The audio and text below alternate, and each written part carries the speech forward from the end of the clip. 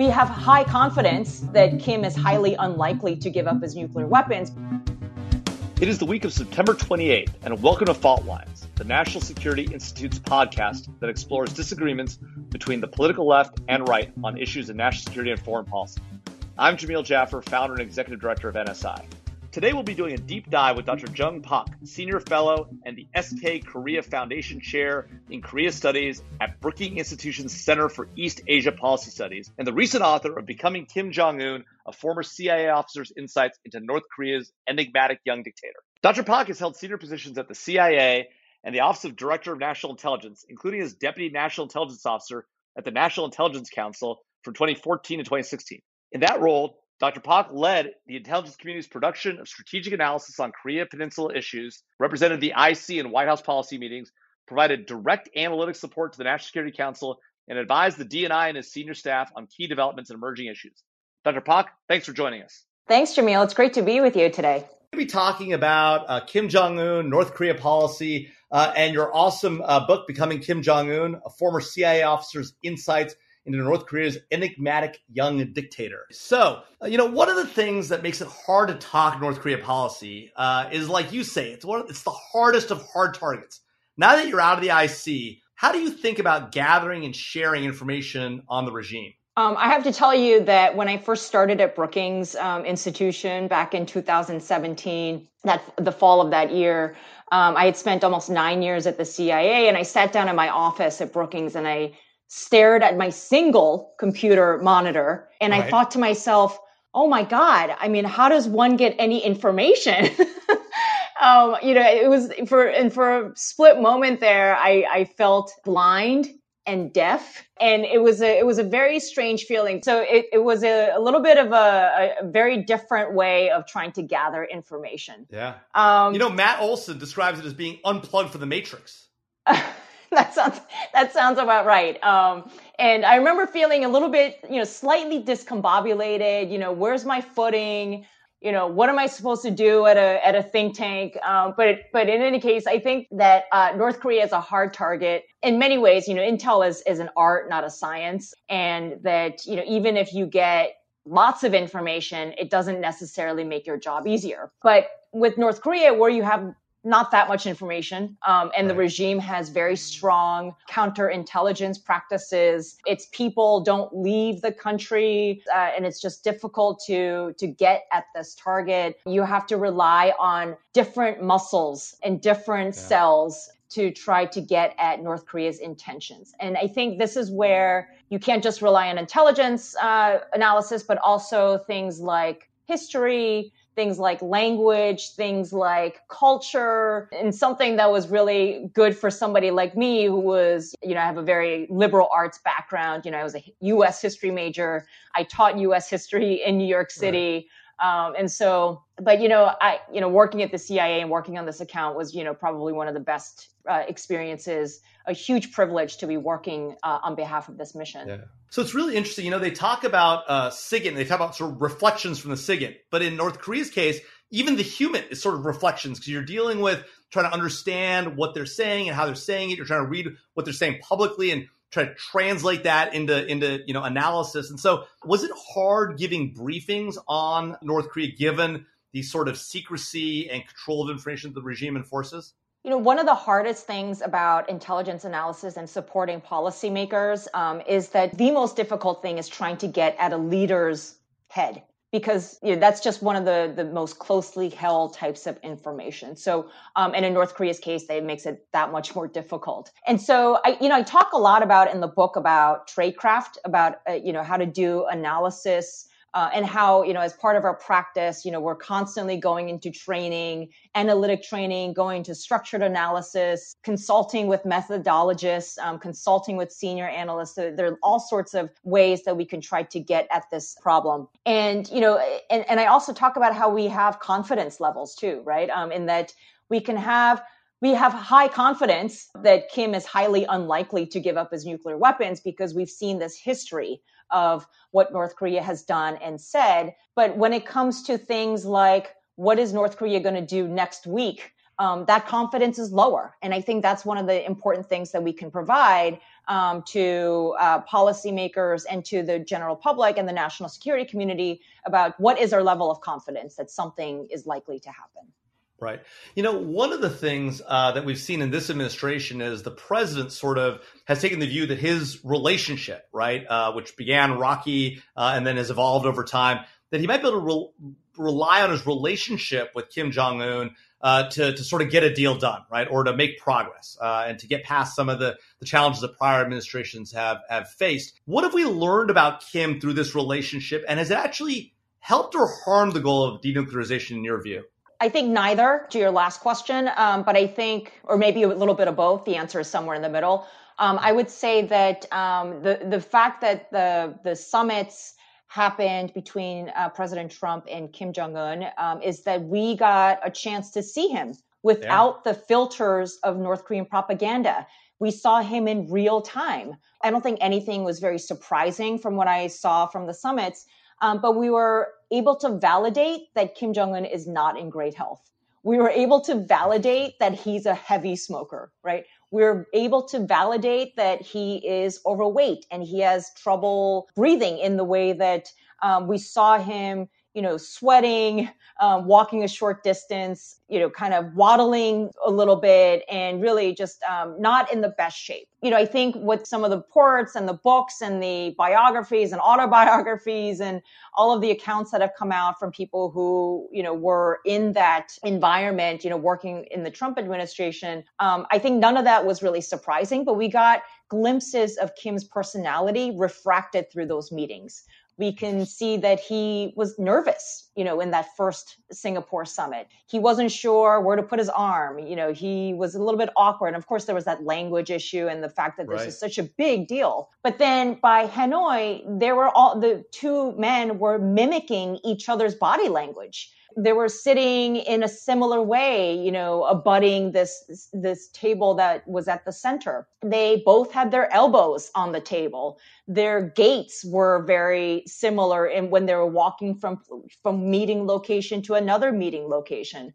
And so that was really interesting. And I also thought it was fascinating how the accounts in recent books about how Kim was able to flatter and deploy flattery to try to soften his adversary. And this is something that I've talked about and we've analyzed in the past. And I think, this was an interesting validation and reinforcement of those judgments. Yeah, Kim was working the president. He was working and he was not bad at it, right? And I think you have to give him, that was, in many ways, the fact that he was able to have these very big summits with a very big man, is that it really underscored for me I was reminded of how in the beginning when he first came to power or when he was named the successor as a 26-year-old, how everybody poo-pooed, his ability to be the next leader.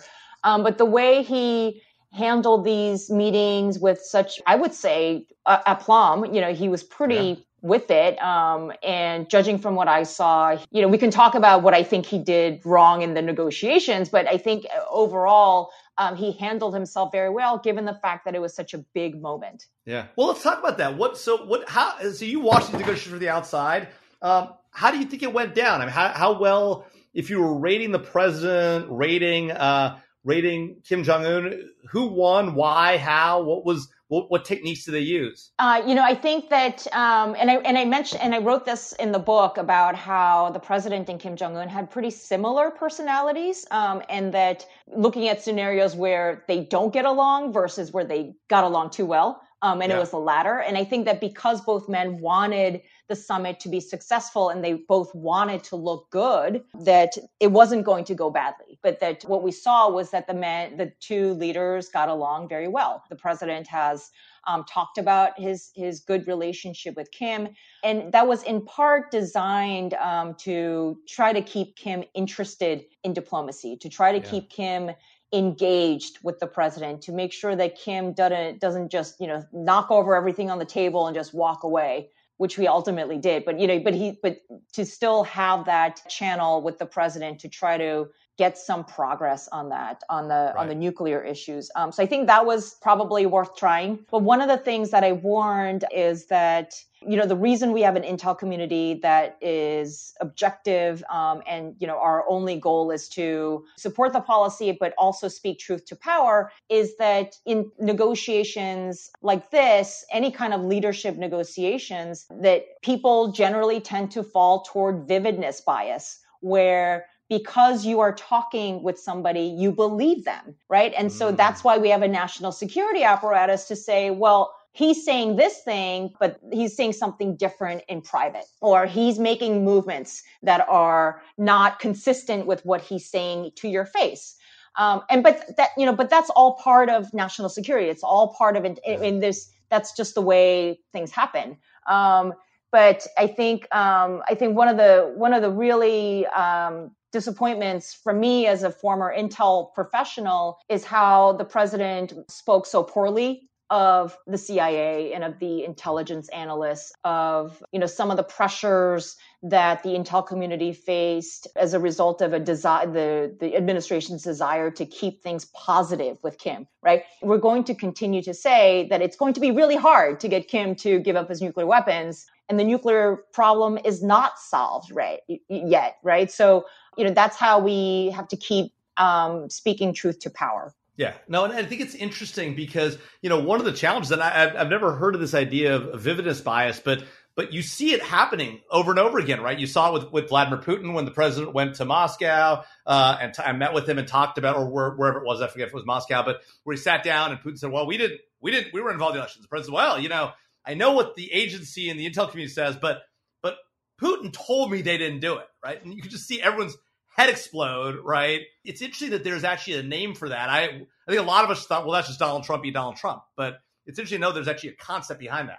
Yeah. And, this is a very human thing. It's not just President Trump. It's a very human thing to be more believing of something that you see in front of you. I think that's just human nature. And that's what's so interesting about what I appreciated so much about the training I got at the agency is how to not trust yourself, right? And how to always think that you're wrong and try to go over in your mind how you could be right and how you could be wrong and what you would need to see for you to be one or the other. And so, I think we have this amazing intelligence community, amazing professionals who are working in the government who are able to provide those guardrails, right? In how to think about a problem, and suggest ways that we can move forward on, problem X. So, you talked earlier about succession, and we obviously have a potential succession event coming up in North Korea with the questions about his health. You mentioned those already, and we've obviously heard he's been out of the public eye, in and out of the public eye quite a bit here for weeks and months. Let's talk about how he came to power, right? And then let's talk about what that tells us about him and what it might mean for the future North Korean leader. So, he came to power, at a young age, as you point out, and he murdered his uncle. Tell us about those moments, about his growing up, and what that tells about him as a leader today, and his sort of negotiating style, and what it means about him in terms of the nuclear weapons scenario in North Korea. Yeah, when you have a leadership succession, and so Kim Jong-un came to power in December 2011 when his father died from overwork, is what the regime said. But 3 years prior to Kim succeeding his father, the father had a stroke. So, when we look at a leadership transition, you want to be mindful. And I remember being very cautious about this, right? Because, of course, the policy interest is high. There were White House meetings, taskings. They want to know everything now. And what do we do about this? How do we manage this situation? And so, in looking at Kim, and I think, this is true of other leadership successions, et cetera, but this is very special in North Korea because you have 3 family members who took over. So how do you make sure that you're not bound by the past analysis, right? So his father was one way. How do you not let that Right. analysis, and how do you not get lazy and Right. have that same analysis for the son? The grandfather ruled a certain way. How do we make sure that, we're constantly revisiting, how one is different from the other, or how one Right. is similar to the other? And I would say that, one of the things which has become conventional wisdom now is that Kim is not your grandfather's dictator. He's very much comfortable in the folds of history, the adulation of his grandfather as a war hero, a guerrilla dynasty, the fact that the grandfather is the country's founder, that without him there would be no North Korea. So Kim Jong-un is very comfortable looking like him, or making himself look like him. He's very comfortable walking like him. He's very comfortable dressing like his grandfather. Interesting. But I would emphasize that he's not his grandfather, that Kim has taken his youth. He was 26, 27 when he took over. He's taken his youth as a benefit, as a positive, to show vigor, dynamism. We're not talking about the 1920s and the 1930s anymore. We're talking about the 21st century, with Kim. Kim Jong-un had a lot of deficits, right? He had no military experience in a country that espouses military dominance, and that everybody has to think military first. He was young in a culture that generally reveres age and experience over youth. And there was no propaganda gymnastics that the regime could do to place Kim Jong-un at the site of the Korean War, or with the Japanese guerrillas. For Kim Jong-il, his father, the regime propaganda had it so that Kim Jong-il, as a kindergartner, was reviewing, air defense, military plans. Yeah, right. exactly. But because we're of Kim Jong-un's age, there was no way that you could, even propaganda has its limits, right? Right. So Kim Jong-un had those deficits, but the way he got over them was to rebuild and beef up all of the war museums, renovated them, made them bigger, made them more gruesome, and continually beat the drum of the U.S. as a hostile outside power that's going to kill North Koreans.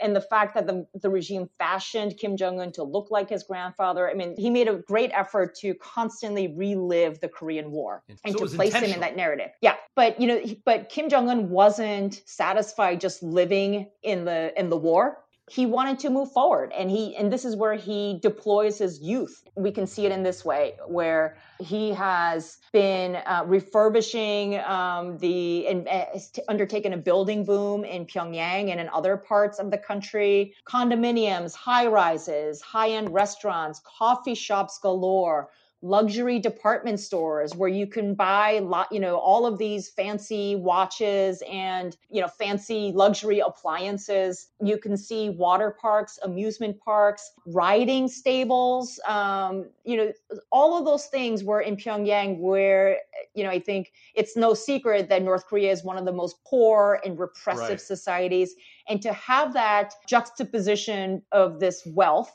right? The accoutrements of modern society in the 21st century. I think Kim was absolutely trying to combat that narrative of North Korea as this poor, backwards country that was living in the past. So knowing all this, and knowing that he grew up with more of a connection to the West than his predecessors, his schooling, his friendship with Dennis Rodman, and his interest in basketball, right? What does that tell us about him and sort of who he is as a leader today? Yeah, Kim Jong-un, as far as we can tell, spent about 4 years studying in Switzerland. And the accounts vary, but generally he was just an okay student. I'm sure the language issue was a problem. And Kim found himself to be a small fish in a big pond.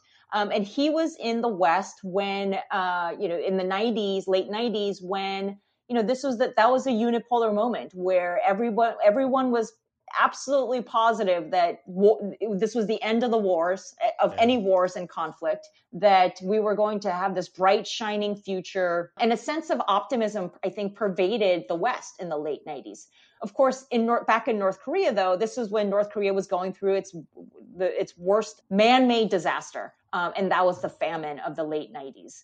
So while Kim was skiing in the Alps and swimming in the Riviera and going to Euro Disney, his North Koreans back at home were starving, just dying and collapsing in the street, where people were eating toads and frogs and rats and snakes just to get by, and eating tree bark to try to survive. But meanwhile, Kim was, playing Nintendo video games. He was doing all of these very luxurious things, as he should, as the dictator's son. So how does that affect him? So I think in a way, we can't lift Kim Jong-un from history or the present moment.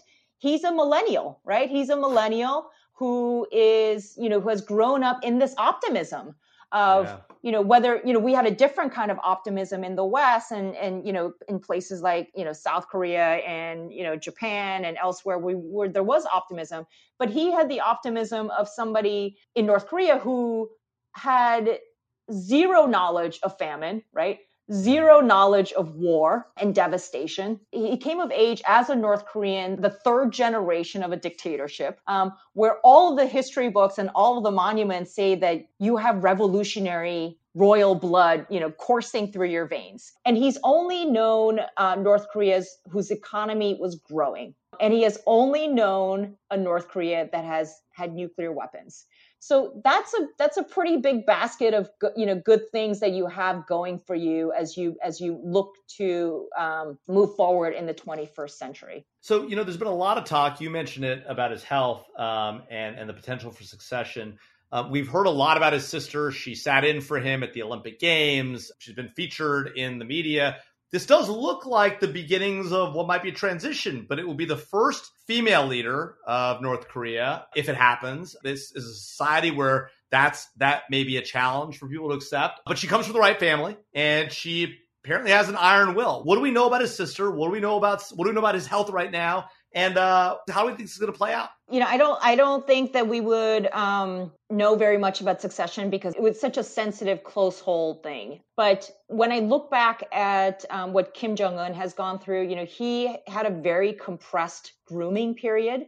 His father started, elevating his son right after the stroke, understanding that his time might be, coming due. Right. And so Kim Jong-un himself knows the challenges of having a very compressed succession period. And as a 26-year-old, when he came to power, he had lost both parents, right? He lost his mother when he was 20. He lost his father when he was 26. And those are big, profound changes in a young man's life. So he almost certainly understands and has dealt with death in that way, right? So I would be surprised if he wasn't thinking about succession, but I would be surprised if anybody knows what that succession, would look like and how he's planning for that. And it would be dangerous for him to say anything about it or to let out any part of his thinking about it. But we can look at the observables of what he's doing, right? Yeah. The observable is that he is letting his sister issue statements in her name. Mm-hmm. He is letting her make military orders so that the military blows up the Inter-Korean Cooperation Office. He is letting his sister go to the Olympics to represent him. And so it's clear that he trusts his sister. I mean, she's been his de facto chief of staff for a long time. And that he is trying to burnish her military and leadership bona fides. Does that mean that he's grooming her to be the successor? Probably not. Interesting. Probably not, but I'll explain why. When we look at something, the question that you asked Jamil about, are we in the succession process? In the speculation, I think is less helpful. I think we start with, what do we see happening and what does that mean? Right. Right. And so, the fact that Kim Jong-un is not in good health, we talked about this earlier, we can see that. Yeah. And, regardless of whether he's going to die next week or 50 years from now, we always have to be prepared for that tomorrow, right? So I don't think he wants his sister to be the next leader. I think she can do it, and this is, of course, informed speculation, based on what I've seen and what I assess Kim's intentions are. Yeah. And the reason, and this is my favorite chapter in the book, Jamil, is a chapter on women, on Kim Jong-un's wife. I think it's reasonable to have his sister be some sort of regent or some sort of guiding light or guiding mentor for one of Kim's children. He has 3. They're not old enough to take over, but I would not be surprised if he's trying to build up his sister's credentials so that if something were to happen or at some point later, that she can help the next leader. But I also, but I think there's also, elevating the sister serves a different purpose too, is that by delegating certain things to her, it shields him. She can take care of this. If something goes wrong, there's always a layer between Kim's, responsibility and her responsibility. So there's that aspect. So Kim Jong-un has done something very different from his father and his grandfather, which is he has showcased his wife. His father and grandfather like to keep their wives and personal lives under wraps. All of these children were, lived in these mansions, very separated from everybody else. But from the beginning, the wife has been there. And she's been there, whether they're at an orphanage or they're in some cadre's home and she's doing dishes and it's a very homey kind of feel. And she's at at military installations, right? So she, and they're also at, shoe factories, cosmetic factories. I mean, she's there. And one of the reasons that I think he has done that is to show the world and show anybody and everybody in North Korea that this is the mother of the next leader. That do not start spreading rumors about consorts, which was something that plagued his father and his grandfather. Consorts, second wives, third wives, maneuverings, all of that stuff, that dictators and autocrats don't like to have, right? People, the elite hedging against the leader. And so I think that is one of the primary motivations for having his wife so front and center. But, there's that aspect. But I also think that, she represents that 21st century modern dictatorship. She's attractive. She's not dressed in all gray like the sister is. But she's very colorful. She wears makeup. She wears peep-toe shoes. I think she's supposed to be channeling the consumerist energies of the North Korean people. Yeah, in a lot of ways, like Bashar Assad's wife, right? Sort of a very, very much out there, very prominent, playing that first lady role. In fact, her title was changed to respected first lady from comrade. Right. And that's a big elevation to say that this is you should pay attention to her, right? But it provides that softer side, and puts the charm in the charm offensive. So let's talk about the foreign policy piece. The president has challenged our traditional assumptions about our alliances around the globe, but in Asia in particular. He's talked about potential changes to our force posture in South Korea, in Japan. It's made our allies in that region nervous about the protection of the U.S. umbrella. What is the situation with North Korea? How are they reading the president's tells on South Korea and Japan? And what about China? What is China thinking about all of what's going on? And how are they playing the situation to their advantage? Let's start with North Korea first. In general, North Korea likes to do diplomacy bilaterally. Because you don't have 5 parties ganging up on you. When you do bilateral diplomacy, you can try to pick one side away from the other, drive wedges, exploit the other country's national interest versus the global interest to try to make way on extracting political and economic concessions. So in this way, the fact that we've had so let's do the scorecard, Jamil, right? Yeah.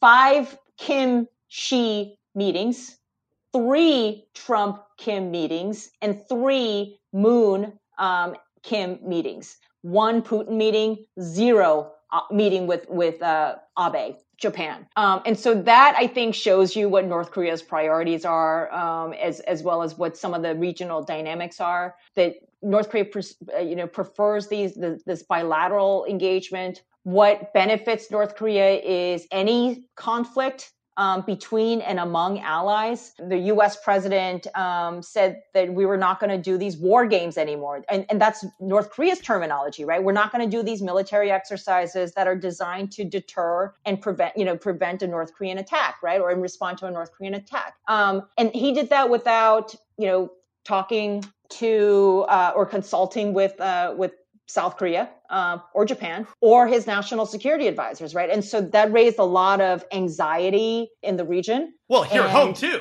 And here at home, right? That, one of the deeply held foreign policy truths is that you make sure you have, your allies with you when you're leading. Right. So I think that was a big bonus for Kim to have the exercises stopped or postponed or reduced in their intensity without having to give up very much in terms of what we're worried about. Their nuclear weapons program. Yeah. So how do we think about what comes next? Right. So we've talked about what China's thinking. We've talked about Japan and South Korea. We've talked about Kim Jong-un as a person. What's realistic for us to expect going forward from this? U.S. North Korea relationship. They've got nuclear weapons. We don't want them to have them. That doesn't look like that's getting resolved. So what's reality for the next 5-10 years? What can we possibly hope to achieve as we look out from the moment today? Jamil, the trajectory is not good, and the forecast is not good. So what Kim has done in the first 6 years of ruling North Korea, he has done 4 times more ballistic missile tests than his father and grandfather combined, did 4 of North Korea's 6 nuclear tests, including something that was 10, 15 times greater than what was dropped on Hiroshima.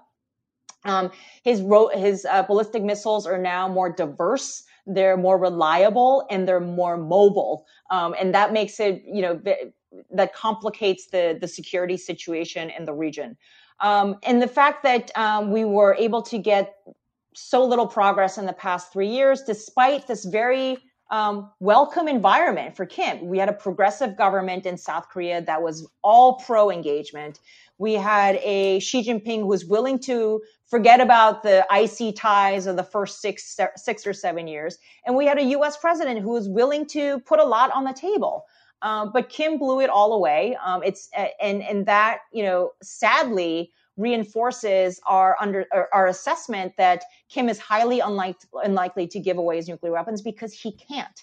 And he relies on them for legitimacy. He relies on them to continue his rule, and he relies on them to justify, diverting scarce resources into the nuclear weapons program. So I think it's a matter of time before we see another test or strategic provocation. And so I think the forecast doesn't look very good. So that's pretty dark. So if you ran U.S. foreign and national security policy tomorrow, you owned it all, and you could do anything, what would you do on North Korea? I think the administration so far, and I think Steve Biegun in particular has done a yeoman's job of trying to herd the cats. He's done, I think, from my perspective, has done a good job of trying to keep our allies, that the U.S. is aligned with our allies, South Korea and Japan. He's shuttling back and forth. He's on the phone with them and consulting with our allies. So I think that's good. And I think that's something that needs to be ramped up and amplified. I think that, we have the muscle memory of what we need to do on North Korea. Policies change, and that's the prerogative of the U.S. president. But we have the muscle memory, and there are things on the books, right? North Korea is a known proliferator, right? So we need to make sure that the sanctions are implemented, and these sanctions are there to keep us safe, not just as a cudgel to beat North Korea with for being bad, but that we're trying to prevent the transfer of sensitive technologies to and from North Korea to other bad actors. So we need to strengthen sanctions enforcement and try to ensure that our allies and our partners, not just South Korea and Japan, but all of our friends overseas have the capacity to recognize violations, that North Korea's capabilities are getting bigger and diversifying. And so we can do that. And finally, I would say that we need to invest more on North Korea human rights. We haven't had a North Korea human rights envoy since President Trump came to power. And I argue this in the book, is that because we have to think of North Korean human rights and Kim's loosening of that repression as part and parcel of how we get to denuclearization. Dr. Pak, what an amazing conversation. Really appreciate it. Thank you for taking the time. For our listeners, Dr. Jung Pak, awesome book, Becoming Kim Jong-un, a former CIA officer's insights in North Korea's enigmatic young dictator. Thanks for being with us. Thanks so much, Jamil. It was a pleasure. That's a wrap. As always, Fault Lines is produced by the National Security Institute. Find out more about the Institute and upcoming events at nationalsecurity.gmu.edu. If you have any topics you'd like us to cover in the future, please send us an email at nsi@gmu.edu or tweet us at MasonNatSec. If you like what we're doing here, please be sure to rate, review, and subscribe so that more people can find our show. We'd like to thank Claude Jennings for engineering, Zach Varda for research assistance, and Grant Haver for production assistance. Join us next week for another provocative conversation and further analysis of national security's fault lines.